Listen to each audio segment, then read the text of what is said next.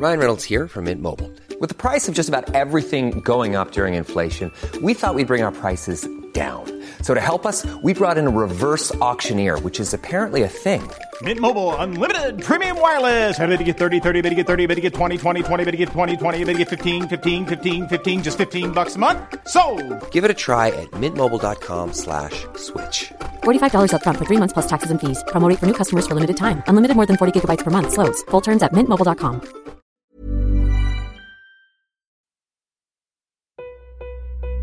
I have you loud and clear. Hello. Welcome. Science. And that is to say, physics, medicine, nature, or space, time, the brain, life, the universe. This week, we are putting fertility under the microscope as we investigate the effect that modern life is having on our ability to reproduce. Plus, a new way to fight brain tumours. Do internet filters really keep children safe online? And are there really more people alive today than ever before? I'm Georgia Mills. I'm Chris Smith, and this is The Naked Scientists. The Naked Scientists podcast is powered by ukfast.co.uk.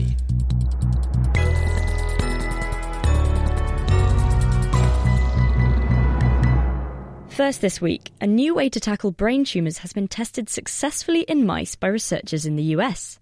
The team at Stanford in California have found a way to trigger the immune system to selectively attack cancer cells but leave healthy brain tissue untouched. The discovery hinges on a signal called CD47, which brain tumours display on their surfaces. This is an immune off switch which sends out a kind of "don't eat me" signal which prevents dangerous cells from being destroyed. But an artificially produced antibody which blocks this signal can save mice from otherwise lethal human brain tumours.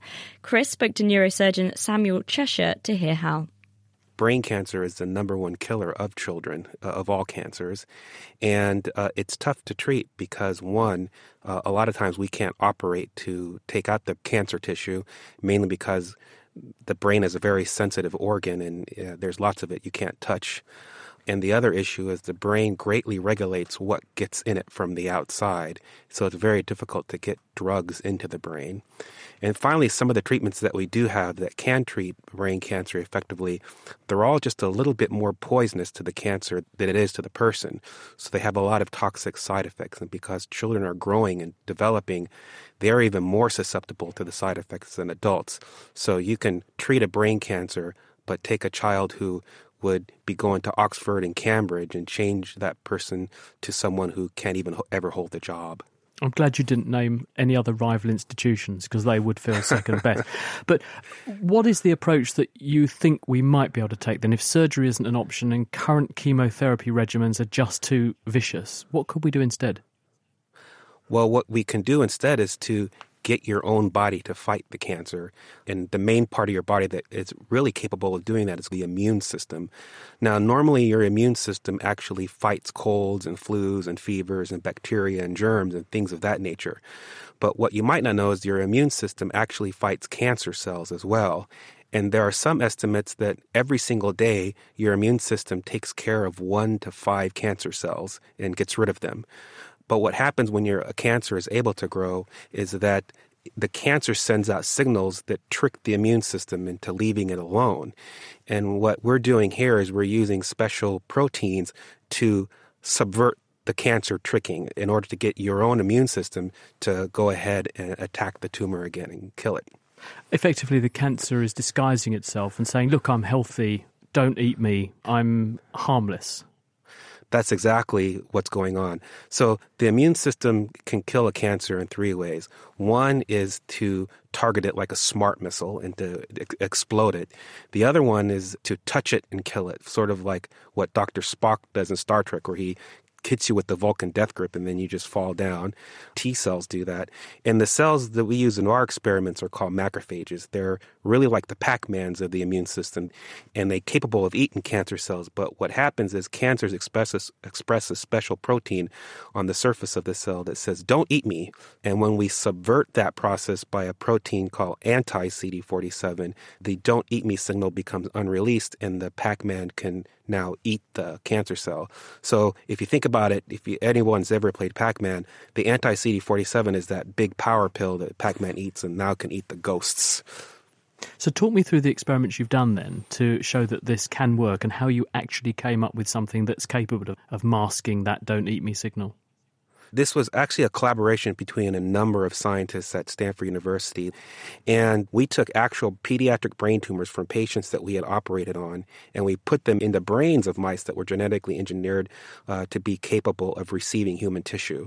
So the tumors grew in the brains of the mice, and we gave them the drug, and the tumors went away.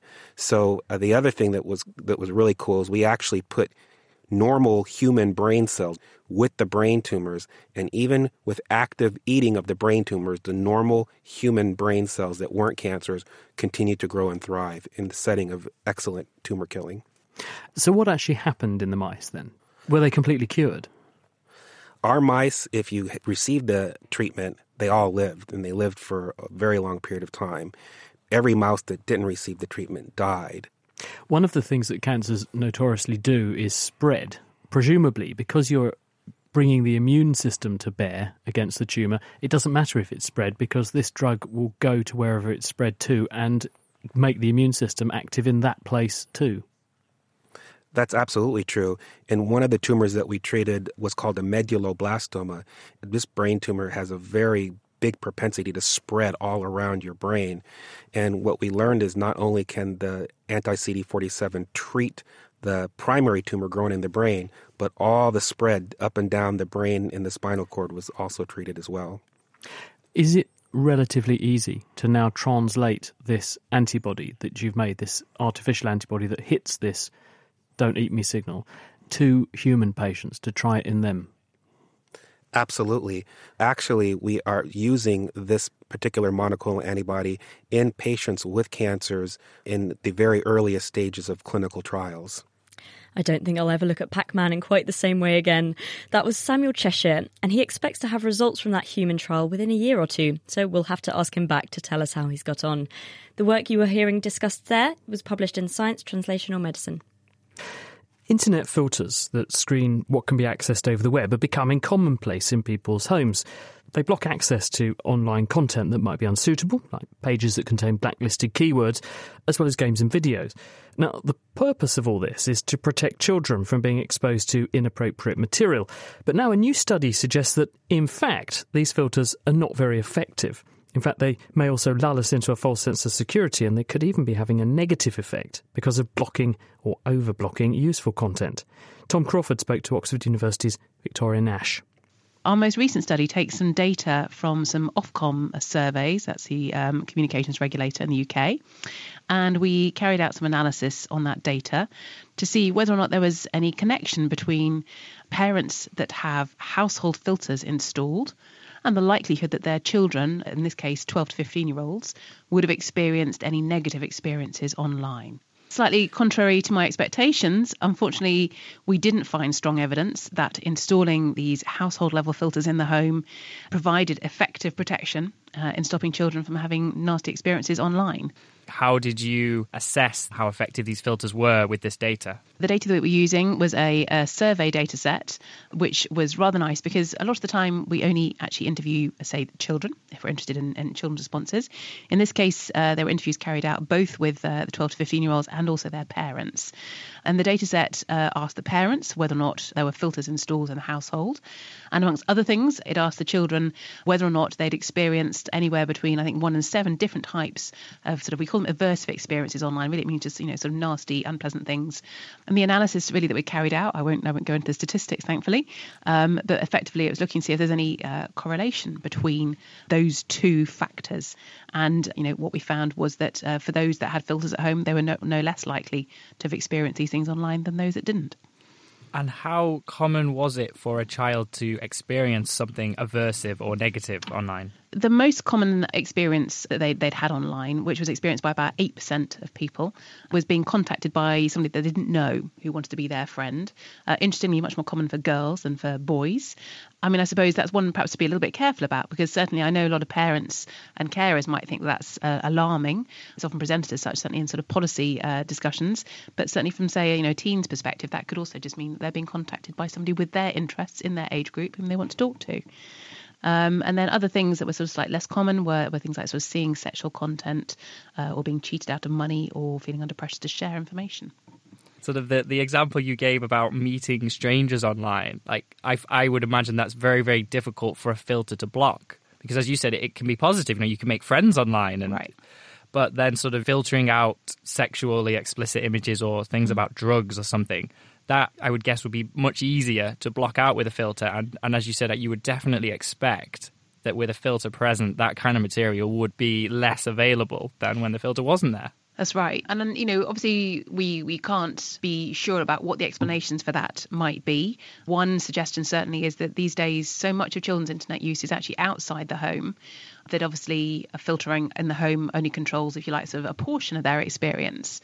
It's also the case that so much these days can be exchanged, for example, say on a peer-to-peer basis. It's essentially, quite straightforward for this sort of material to be, exchanged and seen. And I guess, of course, the kids could be lying. They could be bypassing these filters. Right, absolutely. So, again, we did want to check this out because this is a concern often raised that the more technically able children will simply be able to just work around filters and that this will expose them to more risk. Luckily for us, this was, again, a question that was asked in the Ofcom survey. Again, we have to be a bit careful about the result because you can imagine that some children would not be happy saying that they had tried to circumvent filters. But certainly, on the basis of the findings in that survey, there seems to be no difference between those that said they circumvented the filters and those, again, that didn't. So what would be the way forward? Personally, I am not saying we shouldn't use filters. I recognise that certainly for parents, they represent one useful tool that they would like to have in their repertoire. But I think for me, it suggests that we should be doing an awful lot more to educate children, to educate parents. This is very difficult. It's a very difficult message to get across, for example, to parents saying, yes, you should let your little children use the internet and here's how to help them not see things that you might find worrying or how to deal with it. But I think we need to focus more on that. I also think that there's a lot more to be done around what we might term building resilience. So ensuring that if children do encounter risky material or experiences online, that they learn how to, get away from it or how to ensure that the risk is not significant. So, like all these things, it comes down to education. Victoria Nash from Oxford University was speaking with Tom Crawford, and the work she was discussing was published in the Journal of Paediatrics. You're listening to The Naked Scientist with me, Chris Smith, and with Georgia Mills. Still to come, a new app that can be used as a method of contraception, and a look at how modern living is both helping and harming our chances of successfully reproducing. First, though, and sticking with the subject of reproduction, we've got this week's Mythconception from Tim Revel. Did you know that there are more people alive today than have ever lived before? A myth pusher might ask. But there is only one response to this myth, and it's not a delicate one. No, I didn't know that because it's wrong. You simply could not be further from the truth, and here's why. If you go back in history, the population of Earth was pretty tiny compared to today. There are over 7 billion people alive right now, but at the height of the Roman Empire in around 1 AD, there were only 300 million people on Earth in total. So there is perhaps some logic to this myth, even if it is very wrong. Counting everyone who has ever lived is really not an easy task. Modern-day humans, or Homo sapiens, first started walking the Earth around 50,000 years ago. But unfortunately, it took us supposedly wise creatures a long time to develop good bookkeeping skills. So for the majority of the time humans have been on Earth, we have no written records of how they lived or who was living. For cave men and women, there were more pressing things to do than create and store birth certificates. But despair not. We do have some good approximations of the number of people that have ever lived.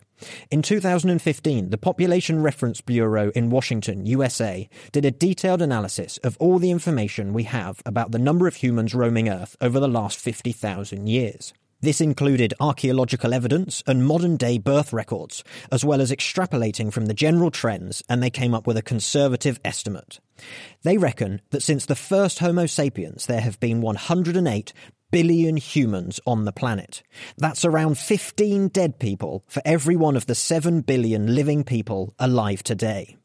In fact, we passed 7 billion dead way back in 8000 BC.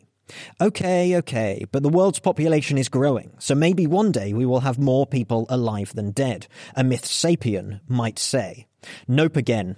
The population is rising, but not fast enough, and the rate is actually slowing.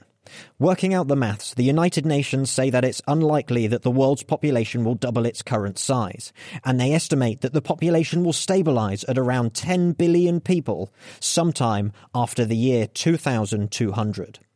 This means that the living do not outnumber the dead, and they will never outnumber the dead. So hopefully this myth conception will die out soon. Tim Revel laying that myth to rest for us, along with the 108 billion people who've previously lived. And if there's some suspicious sounding science or statistics that you've come across and you'd like us to take a look, you can drop us a line to chris@thenakedscientist.com. Now, coming up, we're discussing fertility. The flip side of which, of course, is contraception. And with us to discuss a new app which helps you to plan a family, and this app has been certified just this month as the first app ever for use in contraception, is Rael Shavitzel, who's the co-founder of Natural Cycles. Hello, Rael. Hi, Chris. Tell us about your app. What does it do? Okay, with Natural Cycles, a woman measures her temperature in the morning, then enters it into the app, and the algorithm then crunches the data and returns a red or a green day. So on a red day, there's a risk of pregnancy and the couple needs to use protection or abstain. And on a green day, there's considered no risk of pregnancy, so they're good to go.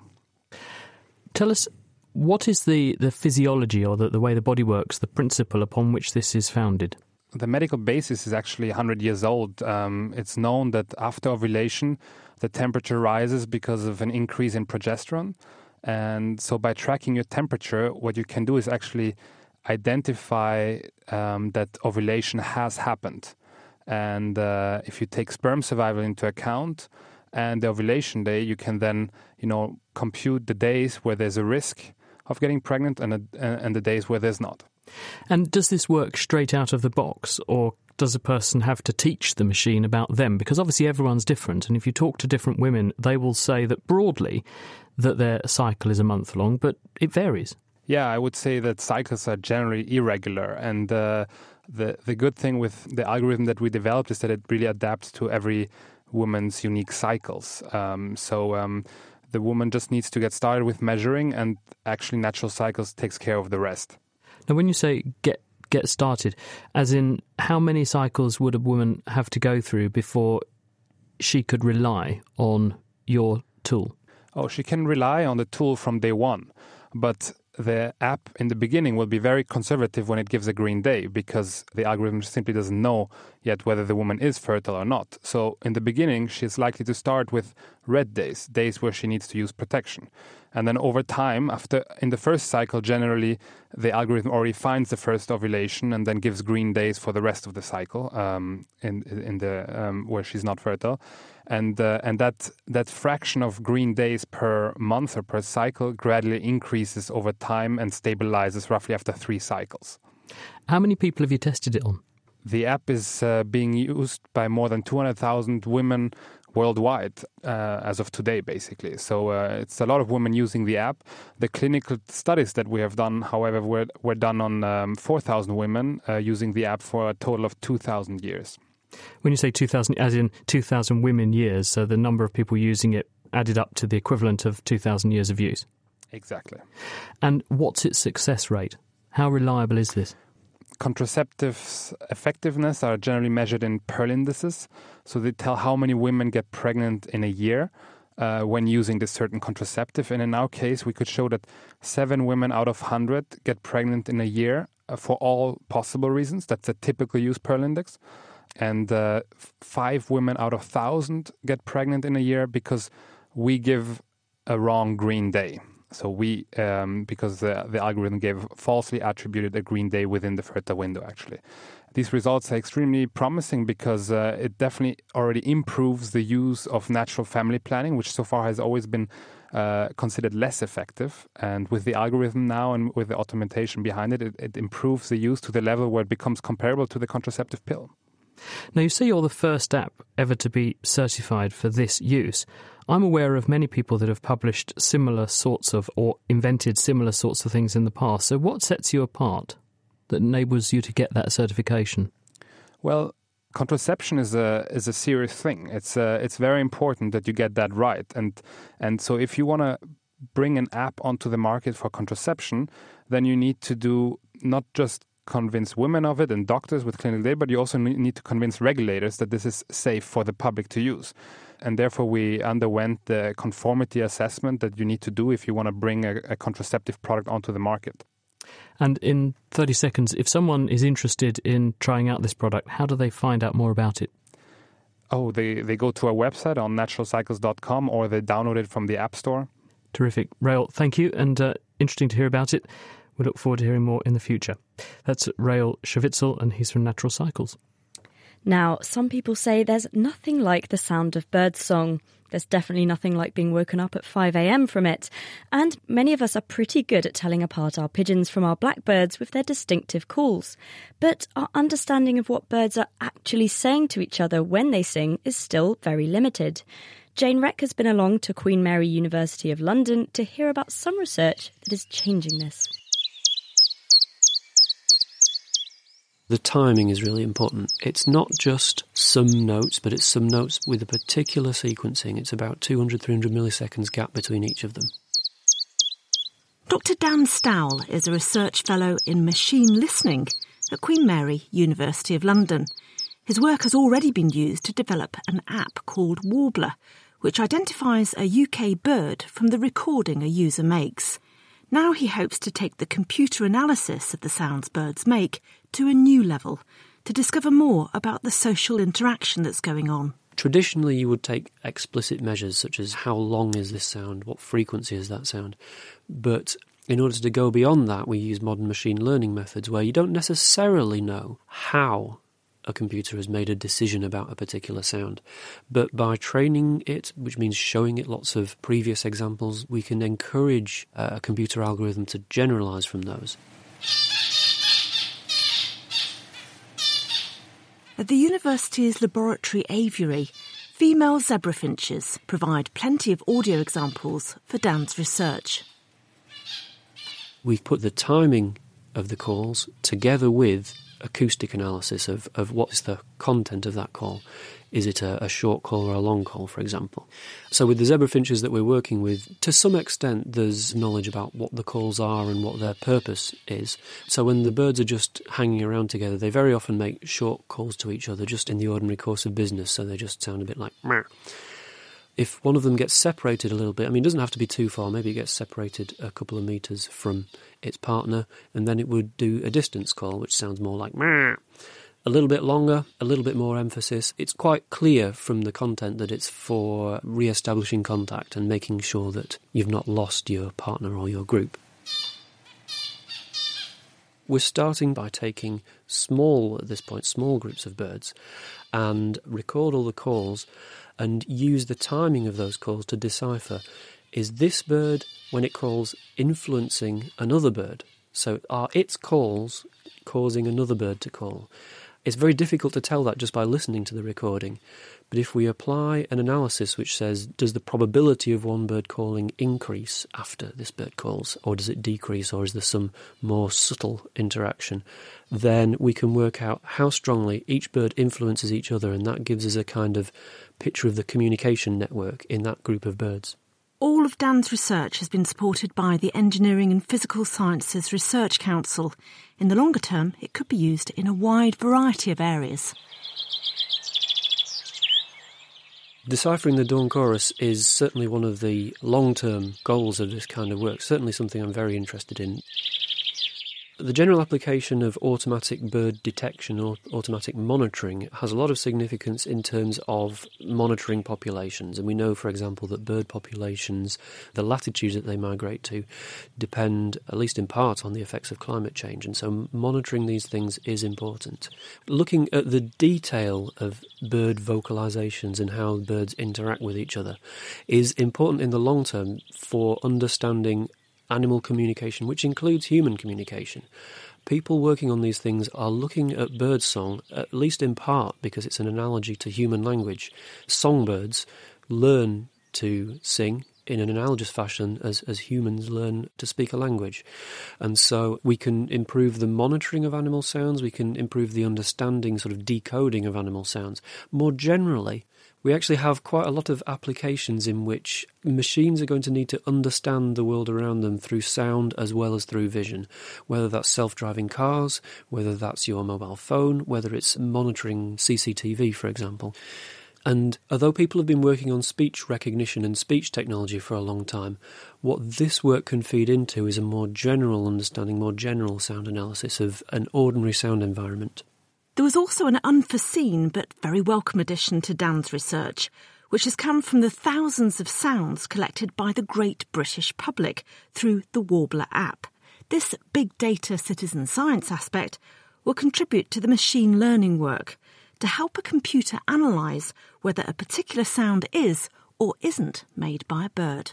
One thing that we didn't quite expect was that people would like to test the recognition quality for themselves by making funny noises into the phone and seeing what decision it came up with. Beep, beep, beep, beep. So as a result, we have an unexpected extra benefit of this collection of bird impressions and whistling and squawking children and other things. Part of what's motivating this is essentially the big question, what is birdsong? How can a computer know this is birdsong, this is a squeaky door, this is a small child? Those kind of questions you have to try and really address if we're going to be able to automate this kind of detection. There are people creating projects right now where they have unattended microphone systems in the forest recording and trying to identify which birds occur where. And in order to be able to do that in any sort of scalable way, we're going to need algorithms that can say, yes, that is a bird, or no, that's just a tree creaking in the wind.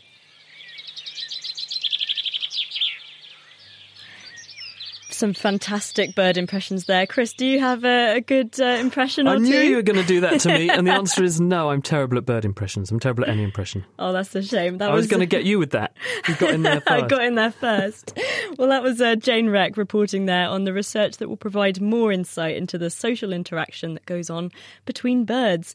And you can find out more about this story in an audio slideshow on YouTube. You just need to do a search on Deciphering the Dawn Chorus EPSRC.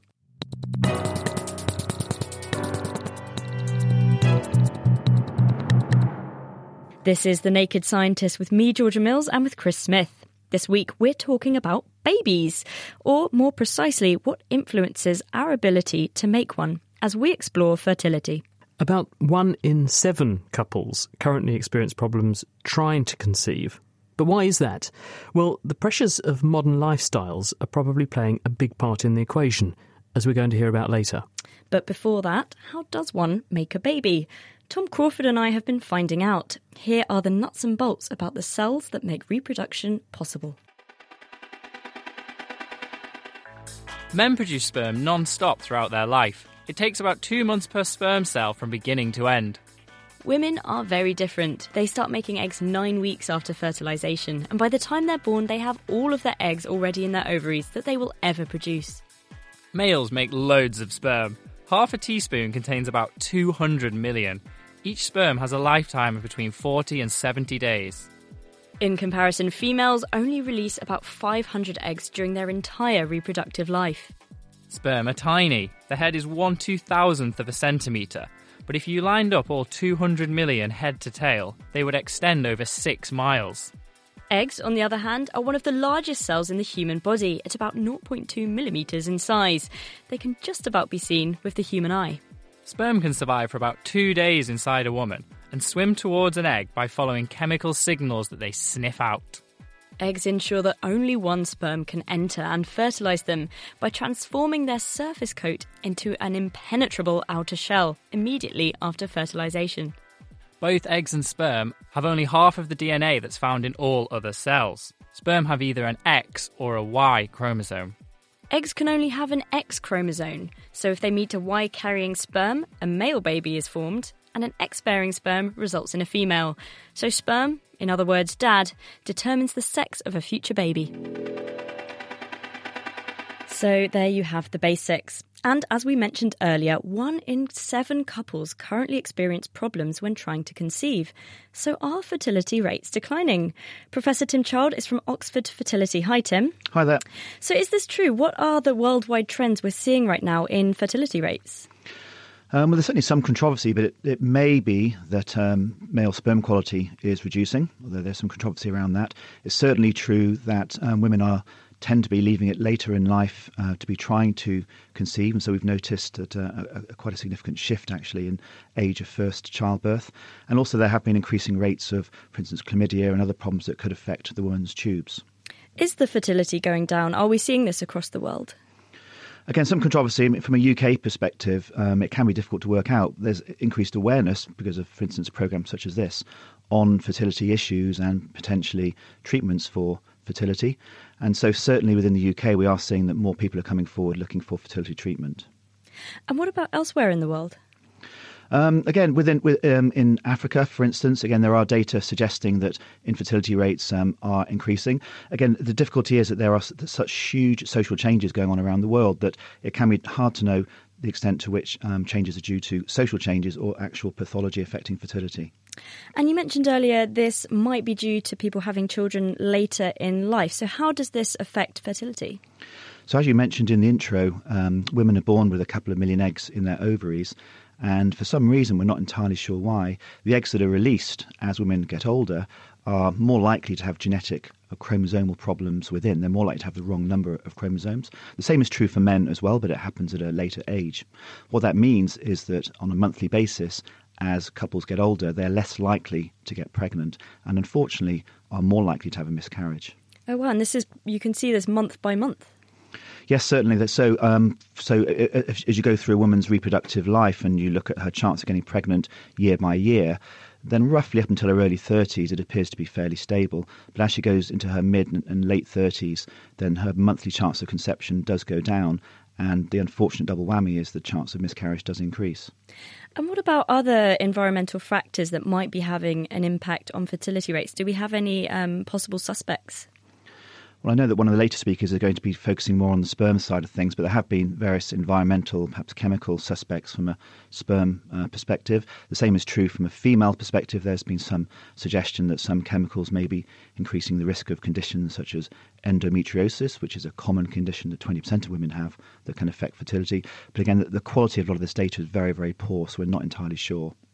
And could it be related to, there's a lot of things out at the moment about how we're not eating very well, we're maybe a bit fatter than we should be. Has that been linked with fertility? Certainly BMI has been linked with both male and female infertility. We know that as a woman's BMI increases out of the 20s into the 30s, then her monthly chance of getting pregnant goes down, and again, the chance of miscarriage does go up.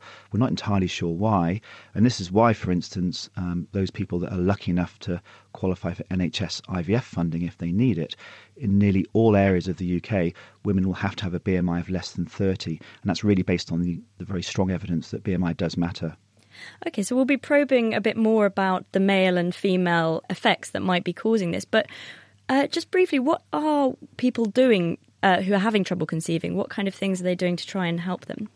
Well, one of the most important things is if couples are worried about their fertility, then the first port of call would be to have a chat with the GP.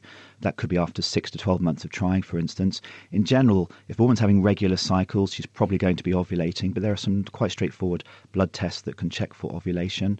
The man can do a sperm test, again, via his GP.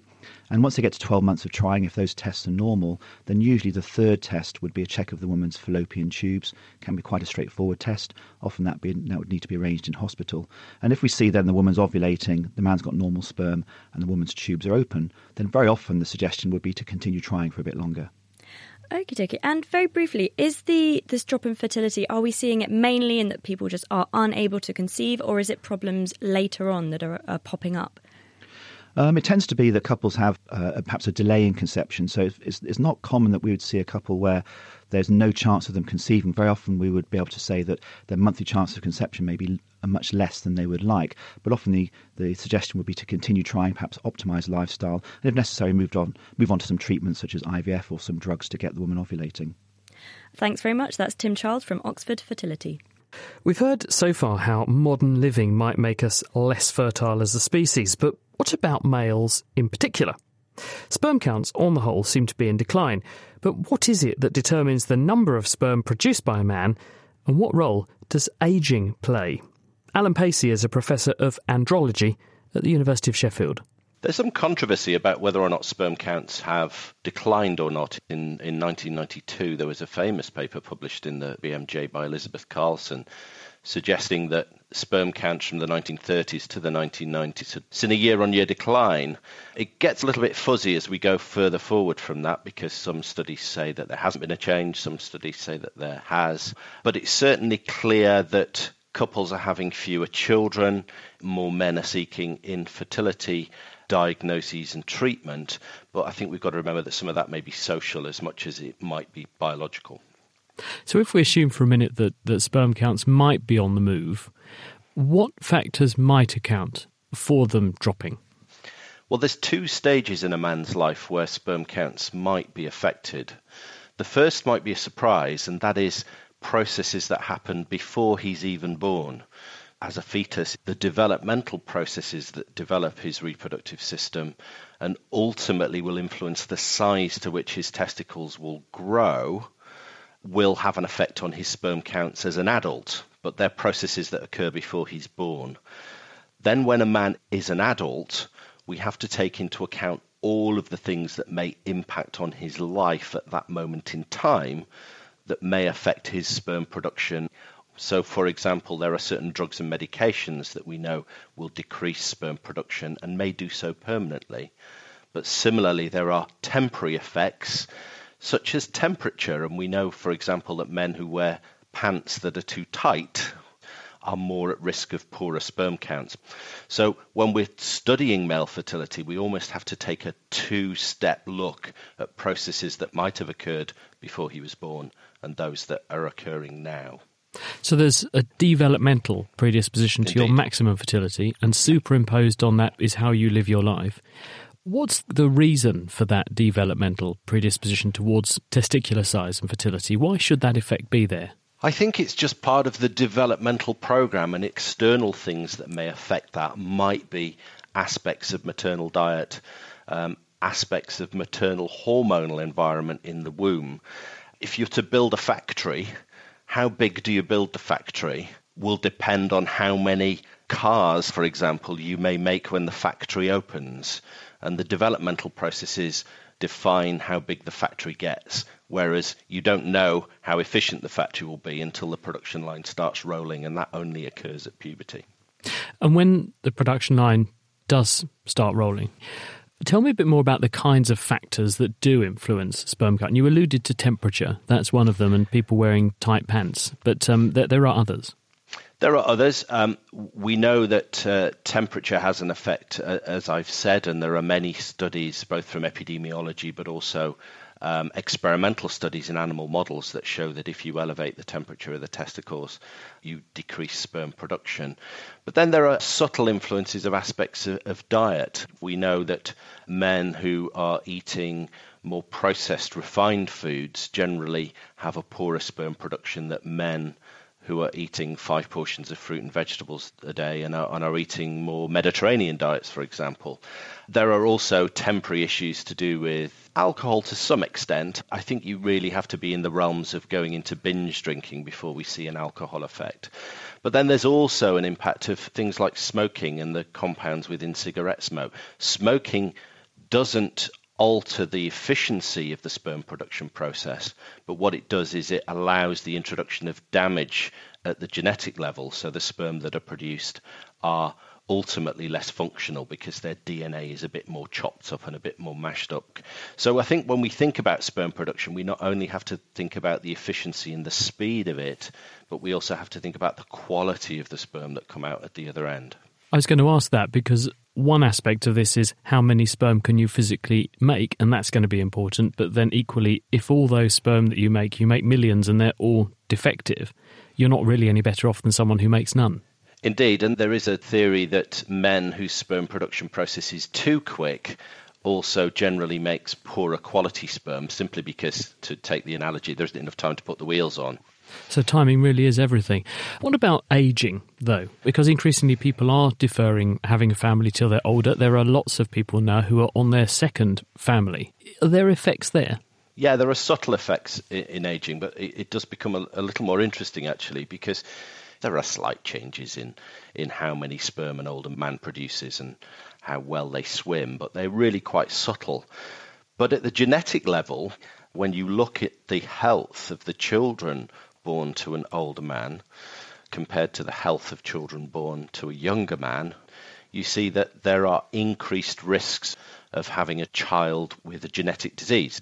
And the kind of things that we see are increased risks of schizophrenia, Down syndrome, things like achondroplasia, which is a form of shortening of the bones, which leads to a form of dwarfism. So that's probably indicative of the fact that as a man gets older, then the quality of the genes in the sperm that are produced is not as good. So don't hang around too long. That was Alan Pacey from the University of Sheffield.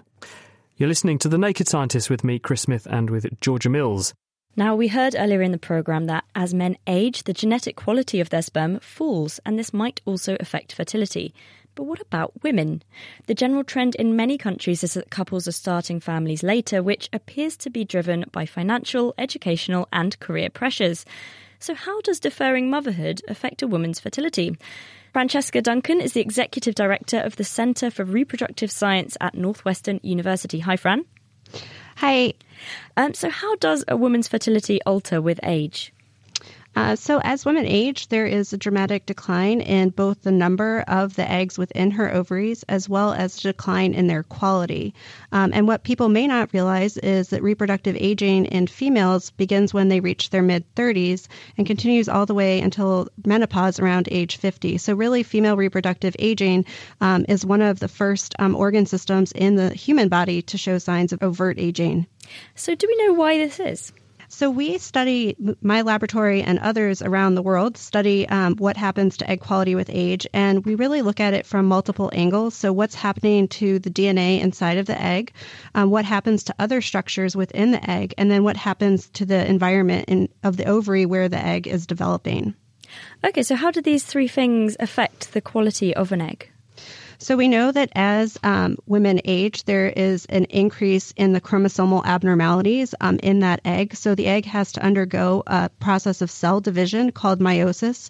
And this process is really necessary for the egg to halve its chromosomes so that when it unites with sperm, it can have the correct chromosomal complement in the embryo. With age, there is an increase in the abnormalities in this segregation process, and this leads to incorrect chromosome numbers. Okay, so these are kind of too much DNA in a cell. Yes, exactly, or the incorrect number. So it can have too much or too little, and that can be bad for the outcomes of the embryo. And again, with age, the ability of that egg to undergo this process correctly deteriorates. Okay, and what about the other items in the cell? Right. So there are also lots of things in the cell. The egg is one of the largest cells in the body, and there are lots of structures called organelles, and you can think of these as little factories within the cell. And mitochondria are one of the organelles that we think about, especially with regards to aging in the egg. So mitochondria are really the energy-producing cells or organelles of the body, and they're important for really supporting the energetic demands of the egg as it develops and later the early embryo. And with aging, researchers have shown that there's a decrease in the functional capacity of these mitochondria, as well as an increase in the mutations in mitochondrial DNA. And this can really negatively impact reproductive outcomes. Okay, so I guess for an egg to get to a baby, it's going to take a lot of energy. So if something's gone wrong in the energy factory of the cell, that's kind of a big deal. Absolutely. And then the final really part that we're really interested in is what's happening to the environment in which that egg is developing. And because there's this complex environment of protein networks as well as different cell types where the egg develops in that ovary. And our work has shown that there is really striking changes in that microenvironment. So it becomes fibrotic or stiffer with age, and you can actually physically feel this if you touch an animal ovary or a human ovary as it ages, that it becomes tougher. And then this is also corresponding with a highly inflammatory environment, which can damage the egg indirectly. So we're really interested to see how we can study the mechanisms that underlie these changes in the environment. So to sum up, we've got a problem in the coding in the DNA of the cell, the energy factories are messing up, and the environment the egg is living in is worse. So what can we do about this? Can this be mitigated? Yeah, so I think, as you just highlighted, it's complex and it's multifactorial. And so I think there's unlikely to be just really one catch-all intervention that will, cure egg quality with age. But there are a lot of efforts underway now to figure out if there are ways that we can target one or more of these pathways. So one example is supplementation of the animal or the impending mother with antioxidants or mitochondrial nutrients that will improve the mitochondrial function. And this has shown tremendous promise in mouse models in terms of extending fertility and improving fertility outcomes. But the data is less clear in humans. Now, something I've heard mentioned quite a lot is this idea of egg freezing. Could you just quickly explain what that is and then tell me does it work? Yeah, so egg freezing really refers to the idea of undergoing a process of assisted reproduction to stimulate the ovaries to produce eggs that are then retrieved and frozen. And what you're probably referring to is this concept in relationship to aging is social egg freezing, where younger women who want to sort of freeze their biological age in time, or another way to think about this is for fertility insurance, will have this process of oocyte freezing done when they're young with the hopes that later on when they're maybe ready to start a family and they're older, they will have young eggs to use to start their family. But you mentioned earlier one of the problems here is that the environment itself is harsher. Right. There's actually fairly compelling data from assisted reproductive technology cycles that shows from egg donor studies. So these are from women. Eggs are obtained from women who are young, and then they're transferred back into women of advanced reproductive age. You can, in fact, have very high fertility rates in these older women when they use eggs from younger individuals. But what the real big problem is with this process is that embryos are then being transferred into an older woman. And we know that pregnancies in women of advanced maternal age have their own complications for both the mother and the offspring. And so this can include gestational diabetes, low birth weight, preterm birth, and stillbirth. So basically there's some problems, of having an older mother carry a pregnancy to term. Thank you very much. That was Francesca Duncan from Northwestern University. So we've talked about things that men and women can do individually to maximise their fertility. But what about the environment that we live in and the air we're breathing? Well, Professor Paul Fowler from the University of Aberdeen looks at how factors like these can play a role. So, Paul, what sorts of exposures are you interested in looking at? Well, in the modern world, we're exposed to a very large range of chemicals all at the same time. So what interests me is looking at models where the exposure to the fetus, which is a sensitive life stage, is also an exposure to a complex cocktail.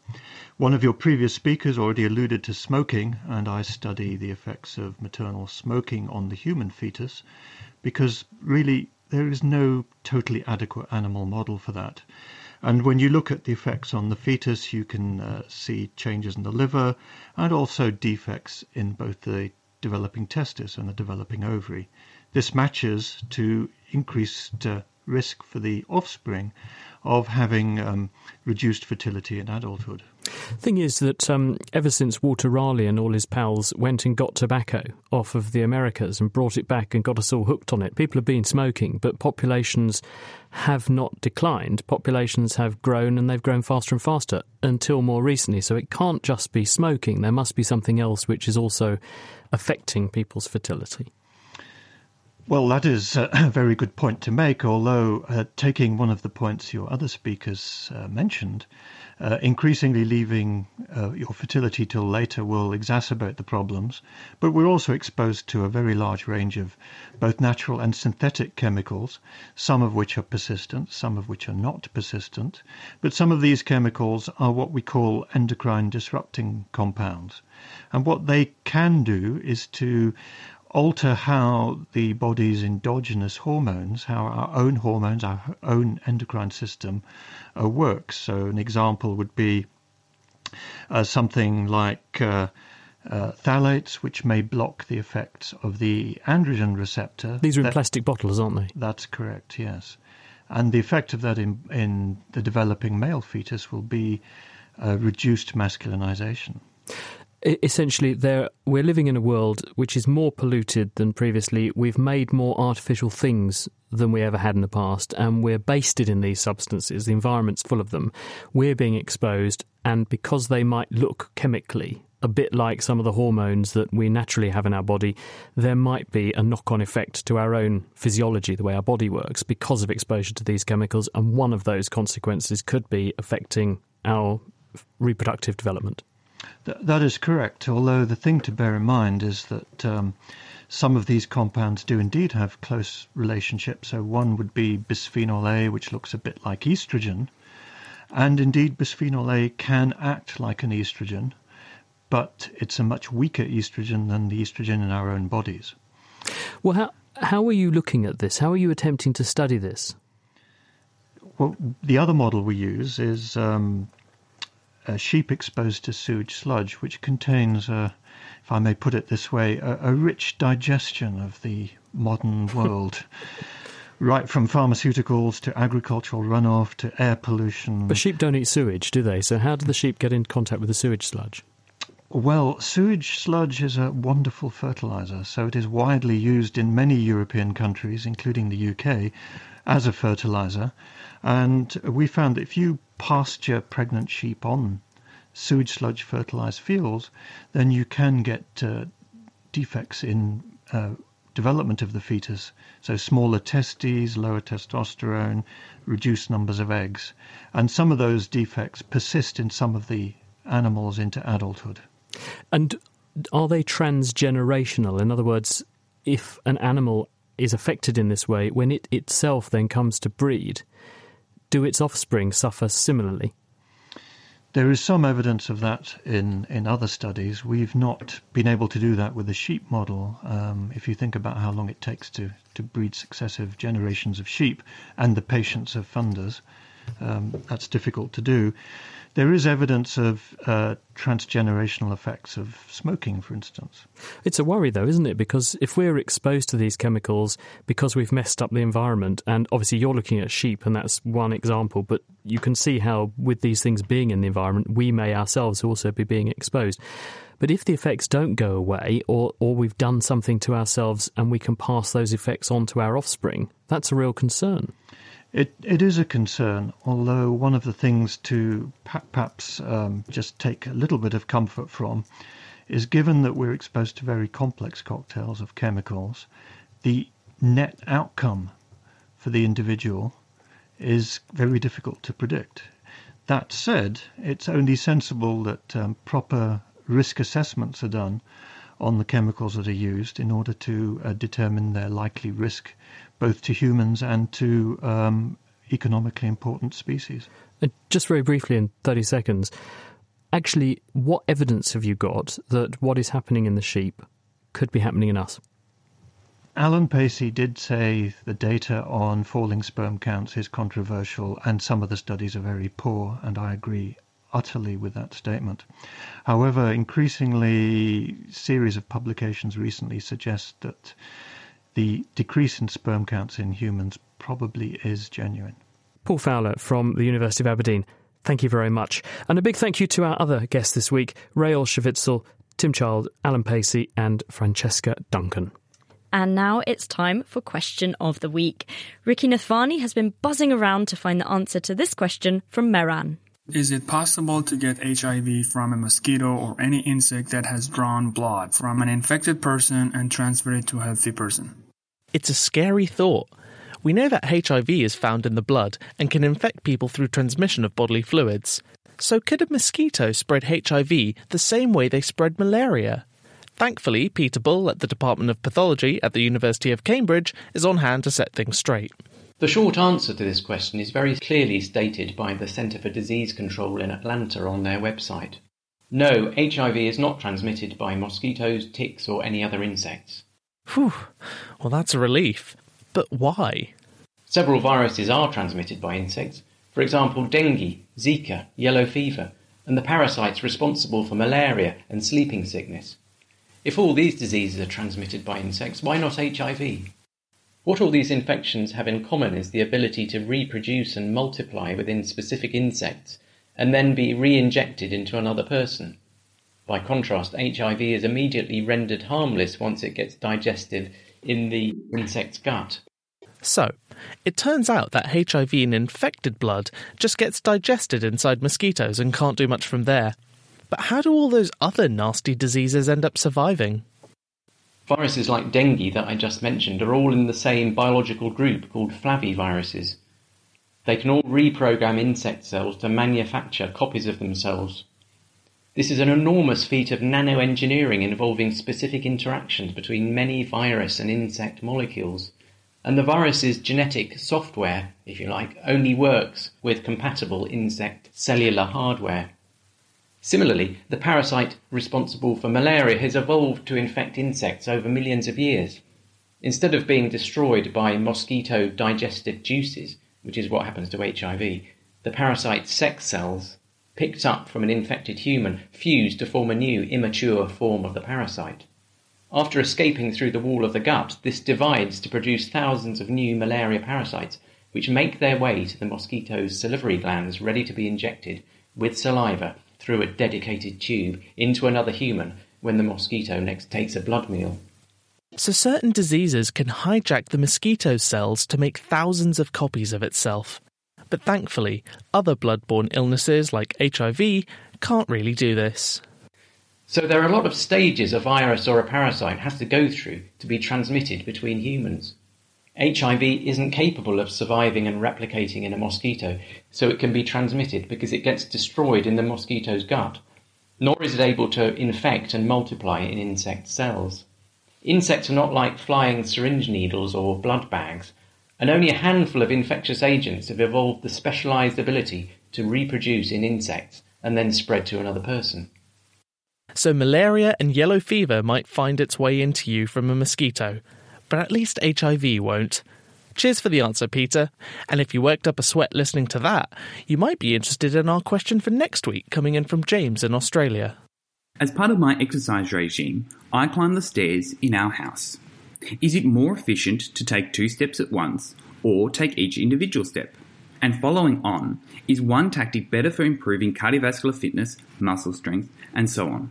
If you think you know the answer, do let us know. You can find us on Twitter or Facebook, and you can email chris@thenakedscientist.com. And that's it for this week, I'm sad to say. Thank you very much to Tom Crawford for production. Do join us at the same time next week, though, when we're going to be journeying inside the atom, because this year marks 100 years since physicist Ernest Rutherford first split the atom, and we'll find out what's been discovered in the century since that landmark breakthrough. The Naked Scientist comes to you from Cambridge University, and it's supported by the STFC, the EPSRC and Rolls-Royce. Until next time, from all of us, goodbye.